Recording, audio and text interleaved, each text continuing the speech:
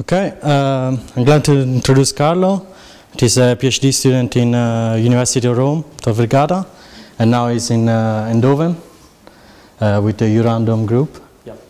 And he will talk about cutoff behavior in Markov chains. Okay, so welcome everybody, and thanks for the possibility of speaking today. I'm presenting this work I'm doing with Benedetto Scoppola in Rome and with Francesca Nardi in TUE in Eindhoven. Basically, I'm going to speak a bit of cutoff phenomena for Markov chains, finite Markov chains. So, what is cutoff? Cutoff phenomenon is an abrupt convergence of the evolute measure of a finite Markov chain toward the stationary distribution. This is the figure represents the behavior of the distance from stationarity for a biased random walk. So what you see is that we have abrupt convergence in a small order window with respect to the time it takes the distance to drop. Okay, so we have a sudden drop from 1, which is the maximum value of the distance, to 0, which is the minimum value achievable.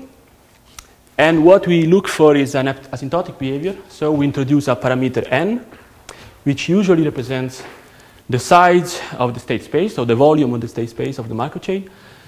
And we let n tending to infinity, and we expect that if we suitably rescale the time, we're going to see step behavior of the distance. Okay, so we are going to see just a step in this kind of graph. Why we do study cutoff? For one, because it's going to give very sharp estimate of the mixing time of the chain, if the chain exhibits cutoff, actually. So you see this is a well-known quote by work by Diaconis and Aldous.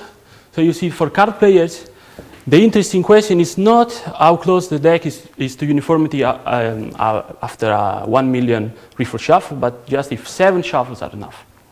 And if you have a behavior like this, and this actually is going to be 7, because of a finite order, and this is small in comparison to the time you take, you have yes as the answer. Okay, and what more? Imagine you have Markov chain Monte Carlo based algorithms for sampling or for optimization heuristics. If you have a behavior like that, like the cutoff one, so you have a flat part at the beginning, so you start simulating your Markov chain, and if you stop your simulation too early, you are sampling from a distribution which is the farthest possible to your target distribution. So you are taking a bad sample of your distribution. And also, cutoff is most important in metastability because so far, to prove the exponential escape, which is one of the main features of metastability, if you want to prove exponential escape from a local minima, so you have a potential well like this, and you want to prove exponential escape in that direction, you require that you have cutoff in this direction, so in going down. So cutoff is important for these reasons. Okay, so this is the formal definition. As I said, we have a family of Markov chains indexed by this parameter n. And you want to look for 2 sequences, an and bn, which are the cutoff time and the window, such that bn is a small o of n. And you say that this family exhibits cutoff with cutoff time and cutoff window if these double limits are fulfilled. Basically, the meaning is that, okay, this is an. So you take a time interval of this size, which is order bn, and you say that this moment, the total variational distance at this time, okay, is bounded from below uniformly in n for n sufficiently large by a function, so the total variational distance at time an minus theta bn is definitely for n tending to infinity, this is bounded by a function 1 minus f of theta, with f tending to 0 as theta goes to infinity. Okay, and the same more or less with this. Definitely, for n tending to infinity, your total variational distance at this time is bounded from above uniformly in n by a function g of theta tending to 0. And this is the definition of the total variational distance. So you sum on all the states in the state space omega. You sum the difference between the evolute measure, the value of the evolute measure and the value of the station distribution. I'm speaking about, of course, ergodic Markov chain, so this pi exists and is unique. And yeah, of course, this 1/2 is a normalizing factor to have the distance between 1 and 3. Why are you taking the limit of theta as infinity? Yeah, because what really matters for the window is not, it's just the order, it's not the factor you have in front of beta, of theta, Vn. Imagine that you have to say you have a window of size n. Then if you take a window of size 2n, it's the same, because this limit makes the prefactor actually useless. Okay, so what matters for cutoff is just the order of the window, not the actual prefactor. Okay? Any questions so far? Then, the meaning of the total variational distance can be sketched like this. So is the area between the two distributions. Suppose you have a distribution lambda and distribution mu on the common state space omega. The blue area and the red area are respectively the value of the total variational distance between lambda and mu, and what's more important, the overlap area takes value 1 minus the total variational distance. So it means that if you don't have any overlap, the two distributions are going to be at distance 1. So keep in mind this remark, because we are going to use it in a while.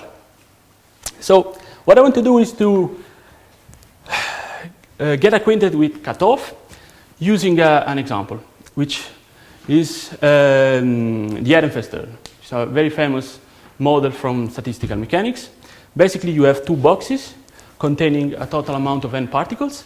At each time, you flip a coin. If heads comes up, you do nothing. If tails, you take a ball from one box to the other, proportional to the number of balls in the box. So, if the chain is going to represent the number of balls in the box number 1, you have probability 1/2 times I over n to take a ball from box number 1 and move it to box number 2, and the complement to do the opposite move. Okay, and the stationary distribution is a binomial and 1/2.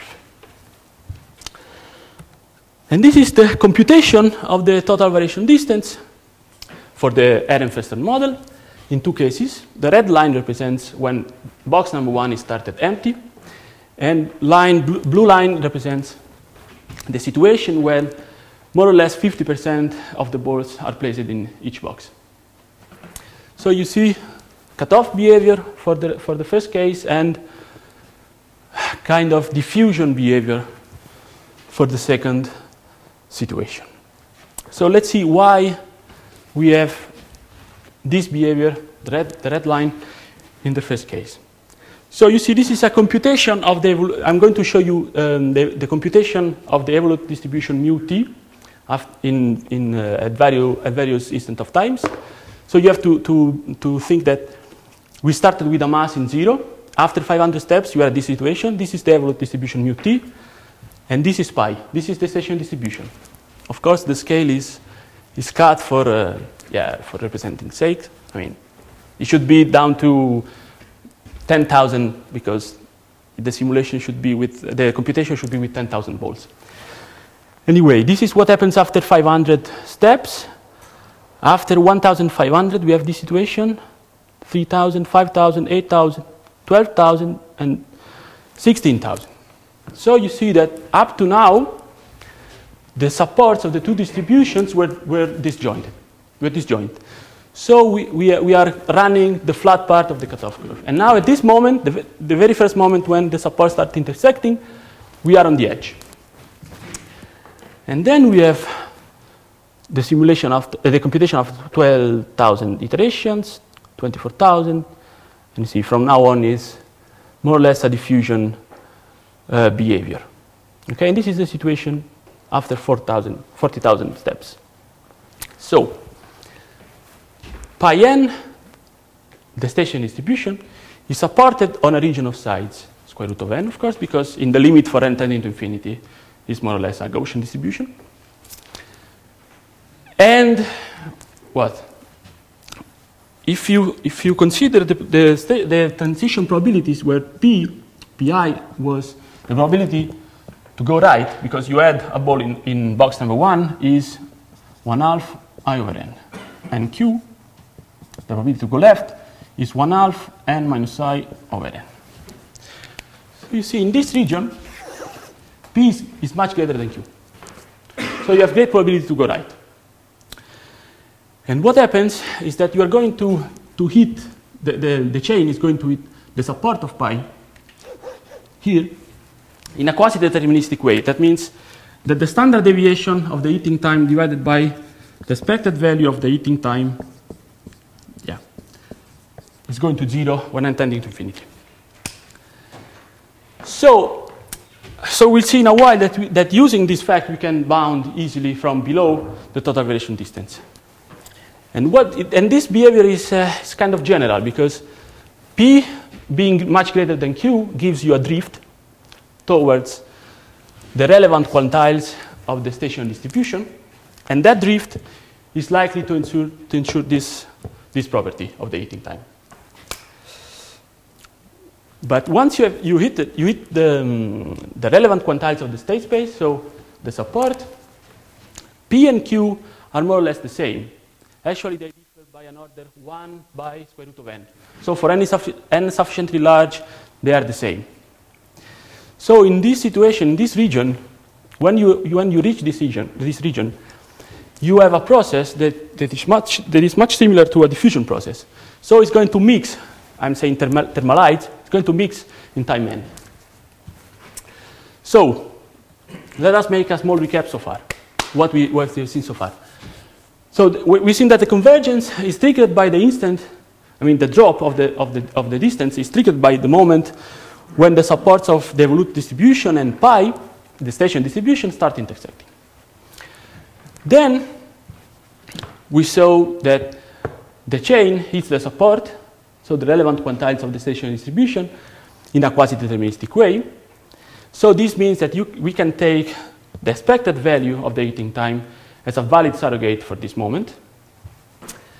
And after the heating of the relevant quantiles, the convergence is morally a diffusion convergence. So like 1/2 random walk.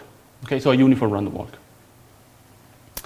So what my idea is that the cutoff phenomenon is a kind of two-phase convergence. The first phase is approaching the support of pi, and then the thermalization, so the mixing inside the support of pi. Now, we have to do things a bit more formal. So, the support of pi intuitively is where the station distribution is mostly concentrated. And to state this, you say that there exists a family of subsets of the state space indexed by theta, and they are encapsulated, so they are nested one into the other. If you let theta grow, you have a set which is bigger and bigger, and you want to have a bound on the complement of this a and theta, with this bound has to hold for n sufficiently large, and you want that this bound is the weight, the stationary weight of the complement of this set of the support is vanishing when theta tends to infinity. If you take a sufficiently large subset, its weight, stationary weight, is going to vanish. Then you define the heating time of the set A and theta, like the first time your Markov chain enters the support,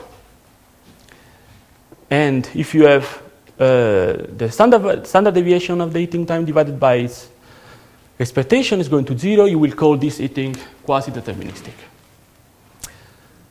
Okay, so I swear this is, yeah. Can we just ask about your H of theta? I mean, it's kind of a tightness condition you're applying, right? Yeah.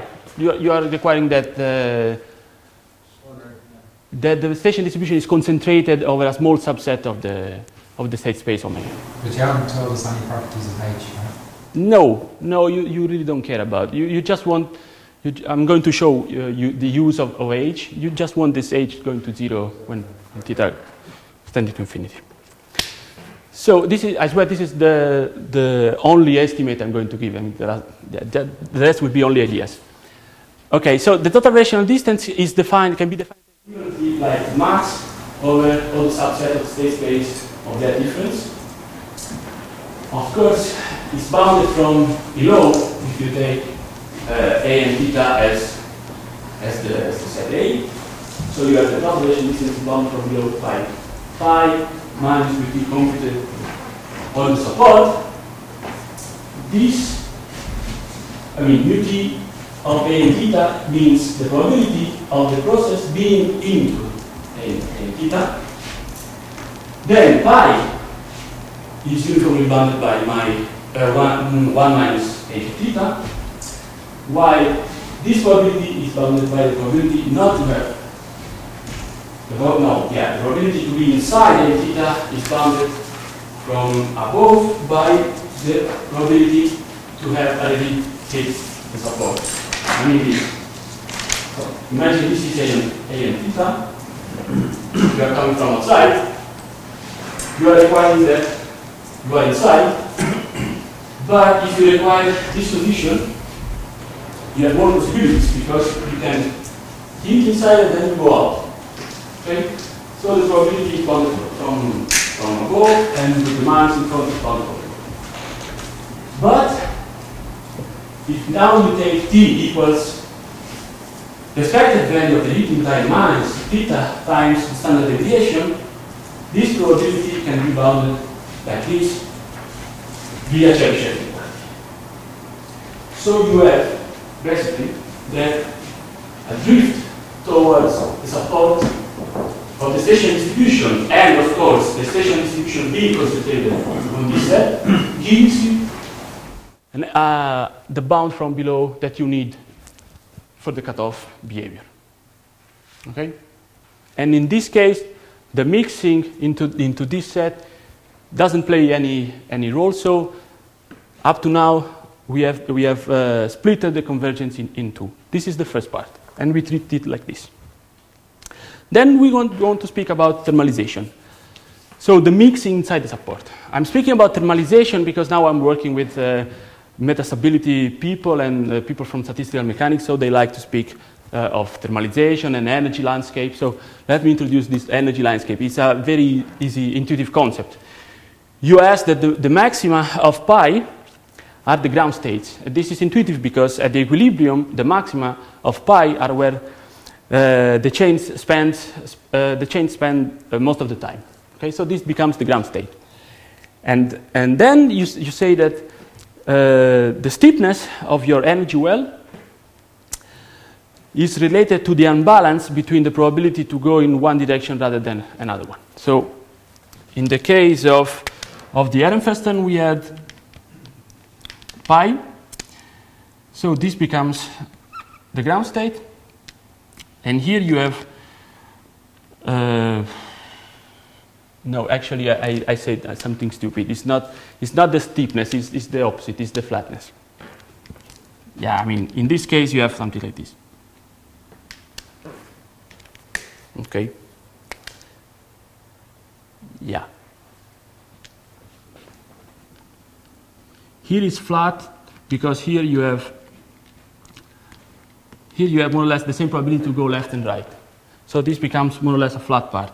And here you have a stronger probability to go right rather than to go left. So you have this.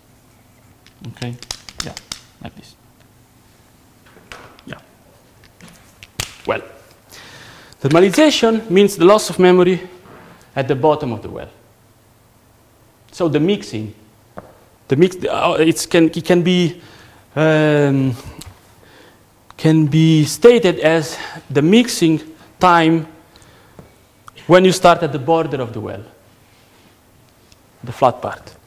This can be done via the strong marker property. So what you can imagine is that in this case, A and theta is this set, which represent where the weights and where all the relevant states for the Markov chain are contained, like this. So you see. And this set, which is the bottom of the well, we are going to call it B. Please. I presume we shouldn't overinterpret your pictures, that you're not assuming, that the lowest state space is connected in some sense, or your Markov chain is taking values in the finite state space, right? Yeah, it takes value in state space. Finite state space. Yeah. I'm having trouble mapping your pictures to. So even with the bottom of the well, what happens if I have, metastable states where I have one probability that's quite high and another one that's very close to it?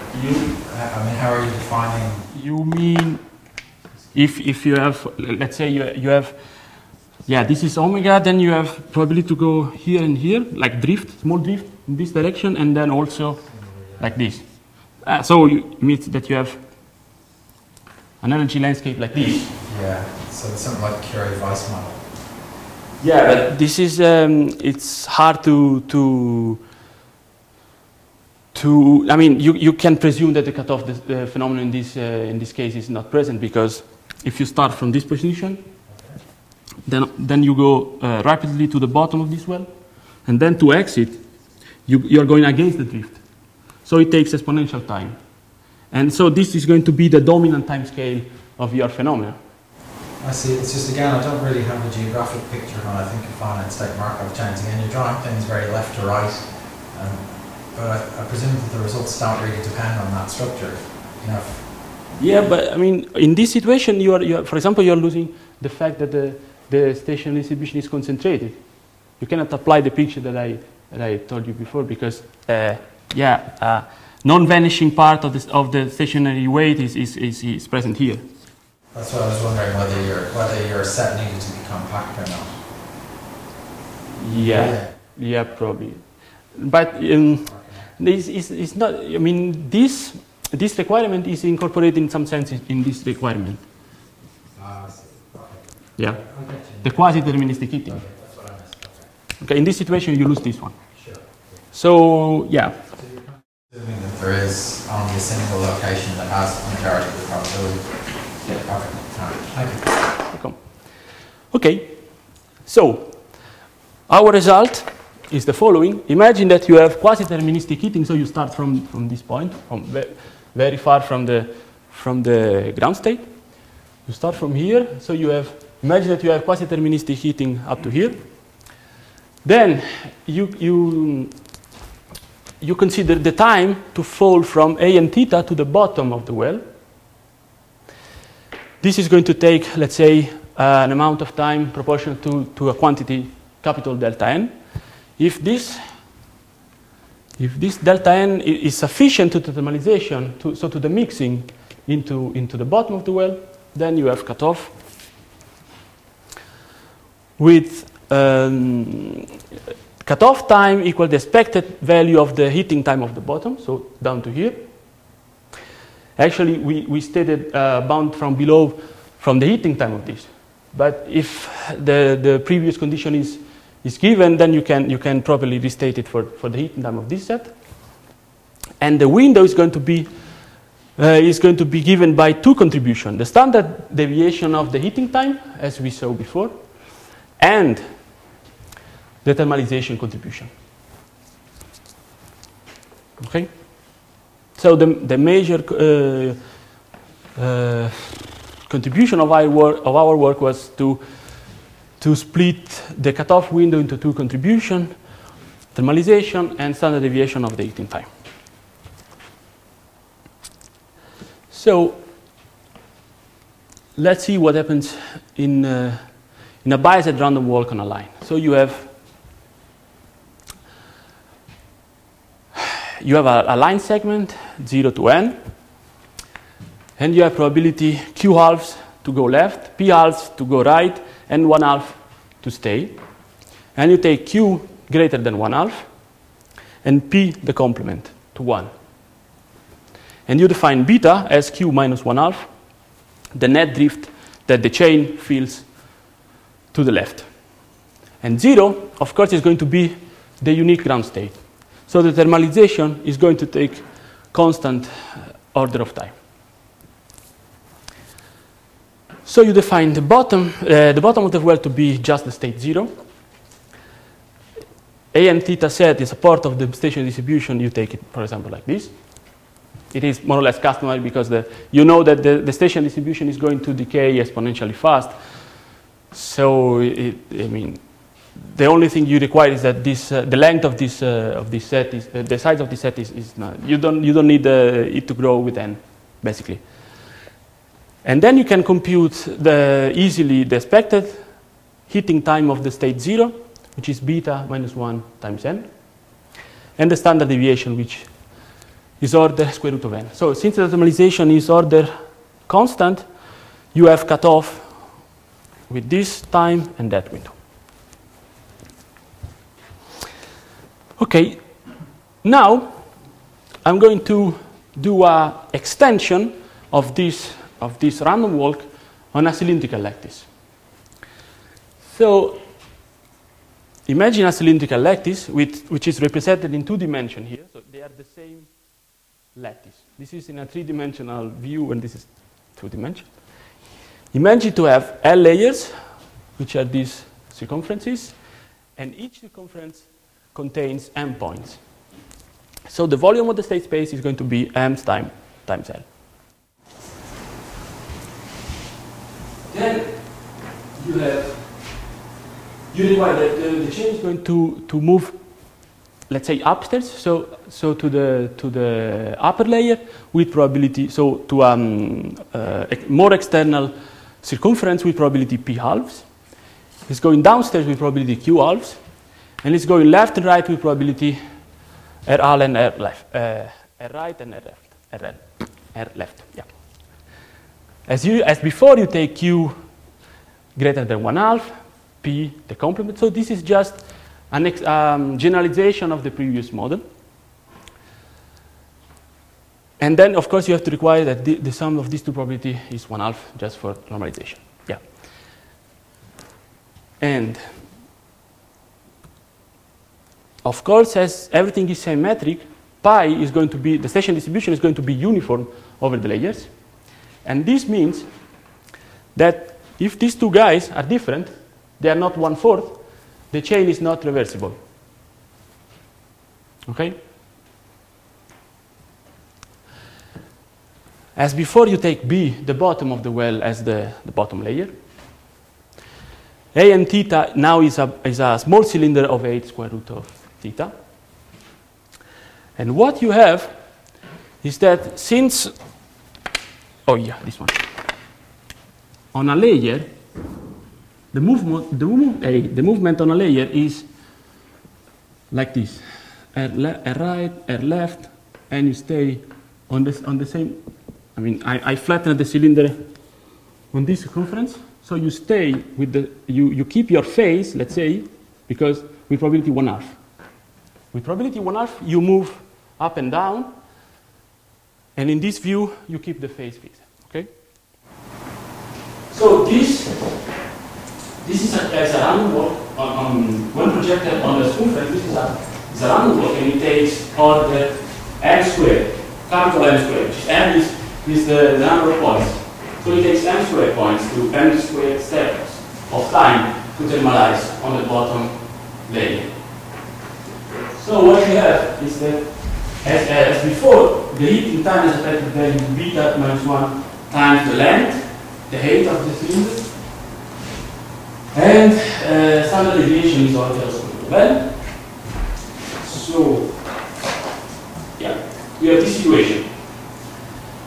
If the number of points, let me recall what happens. According to our result, you have An is equal to the expected value of the heating time of the bottom, which in this case is beta minus 1 times L. And Bn is going to be order of the thermalization plus the standard deviation of the heating time. This is m squared, and this is square root of L. Okay, so in the first case, when m is a whole of the fourth square of the fourth root of L, means that this contribution is a small of this, and we have cut off with this cutoff time and this order of it. If m is greater than the fourth root of L, but still smaller than, still smaller than the square root of L, then you have that m squared is still smaller than this guy, than the cutoff time. So you still fulfill the m over am tending to 0. Okay, because this one was the very first requirement to have cutoff. Cutoff window divided by cutoff time vanishing. So in the second situation, you have cutoff time and cutoff window. Then it can happen that m is square root of L, is proportional to square root of L. And then in this case, the window and the cutoff time are comparable. So what you experience is a flat path, because this bound is already true, and then diffusion, very slow. On a time scale proportional to this flat path.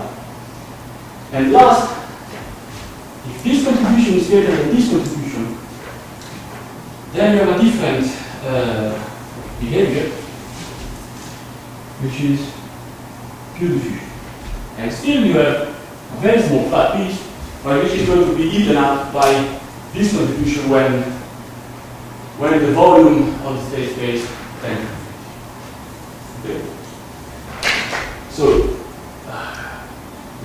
what I'm going to do in the future period is trying to extend this model, breaking the symmetry, and trying to use a pairwise approach to reach the bottom and to see what we expect basically is that if we have a direction of the cylinder which is faster than another one, so you don't have any more P and Q, but you have P and Q are uniform, but you have P and Q which depend on the phase, then possibly you can have directions to go down which are faster than others. So what you should see is that if you go down by the fastest direction, you experience cutoff first, that if you go following the slowest one. So the slower.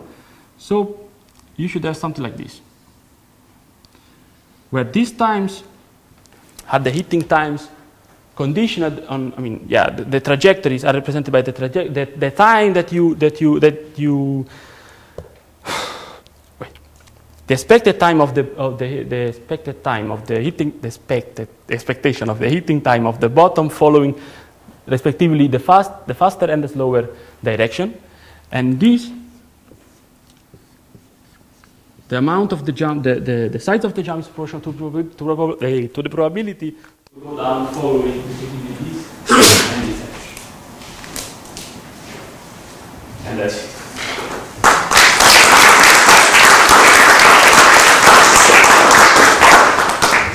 Question? Slightly long-winded question. In principle, the spirit seems very closely related to the idea of Main and Tweedy for proving coupling and Markov chains, right? Where what Sean and Richard did was, effectively the thesis is that you have a Lyapunov function so that far away from where you expect the support of the distribution to be, you get quick convergence, in their case creating a Lyapunov function, and then once you get close, the way they do it is you provide uniform bounds basically, so you do something constructive to make the mixing happening really close. But I was wondering if your cutoff behavior, if your initial thing where you have these expected times to hit this set, I was wondering, is it kind of indirectly creating a Lyapunov function like in the Main and Tweedy approach? I could be totally wrong, but I'm going to ask the question anyway. I'm not sure I completely get the idea. So with Main and Tweedy, it's the same thing. They understand that once you're close to the support, that it's going to be slow, right? The convergence there is going to be slow. So you have one argument for when you're very close. But far away from there, your drift happens very quickly. And the argument that you need it close, if you apply it to the whole space, is very, very slow. So what you do is you have one argument that takes you quickly to the support that you're interested in, and then another argument inside it, much like you've done. You've got the fast convergence, Yeah, and exactly. then generalization. We prefer to have two arguments. Yeah. Because when you use the fast operator cutoff, which is by coupling argument, usually what you do is just to state the probability, the correlation time being smaller than an plus theta n. Okay.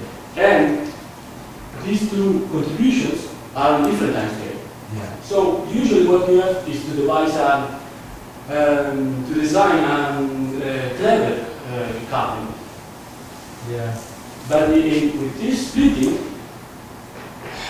I mean, so far we only did very basic couplings, like independent coupling or just using the same number of plates. That's kind of what Main and Tweedy is doing, in that they create a Lyapunov function for outside, and it's a very weak sort of general drift argument. It's not even a strong coupling. Never mind. I was just wondering how closely related it is, and because in spirit it seems like the argument is quite similar.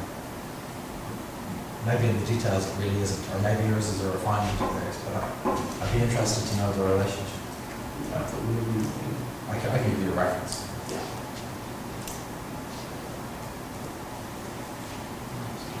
Is this quite dependent on using the total variation as your measurement, and you have some of the distance? Not really. Okay. I mean, If you were looking at the expectation of some function with respect to the... yeah. Presumably it's important in defining the set. Yeah, we have to. Yeah, the total relation distance is kind of worst case distance. Okay. So you can define it also using other notions of distance, and probably you can have a more general behavior. I mean, you can see in some situations where the total relation distance is then with the dual capital. But what seems to me is that if you have, whenever you have a drift, except this pathological case, I mean, where you are playing a little with dimensions and the contribution of the window, but what I think is that the drift is what really matters. If you have drift, then you have reasonable chances to have CF, at least in some sense.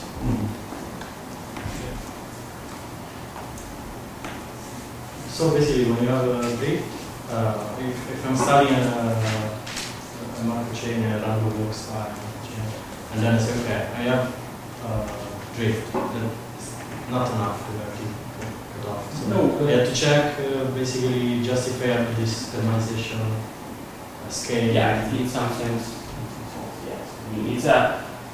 If you have a drift over the relevant quantiles of the state page, imagine that your station distribution is somehow concentrated on a small subset, and you have a drift over that this is telling you something that you probably will experience. Yeah. For one-dimensional change, you have a complete standardization, but that requires the knowledge of the spectral gap of the match, which can be unknown. Okay. But this is only valid for birth and death chains, so near neighbor chains and long chains. So, Carl is in my office if you have any questions. Let's thank you.